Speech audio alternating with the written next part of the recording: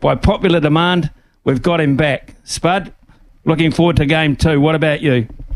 Yeah, good morning to yourself and your listeners. Oh, mate, game 1, we're good for 69 minutes, but the game goes to 80. I just don't know if a bit of complacency come on, thinking they're down to 12 men, so hopefully they can turn the ship around, and they have to. They have to turn the ship around, otherwise it's going to be 2-0. So I'm expecting...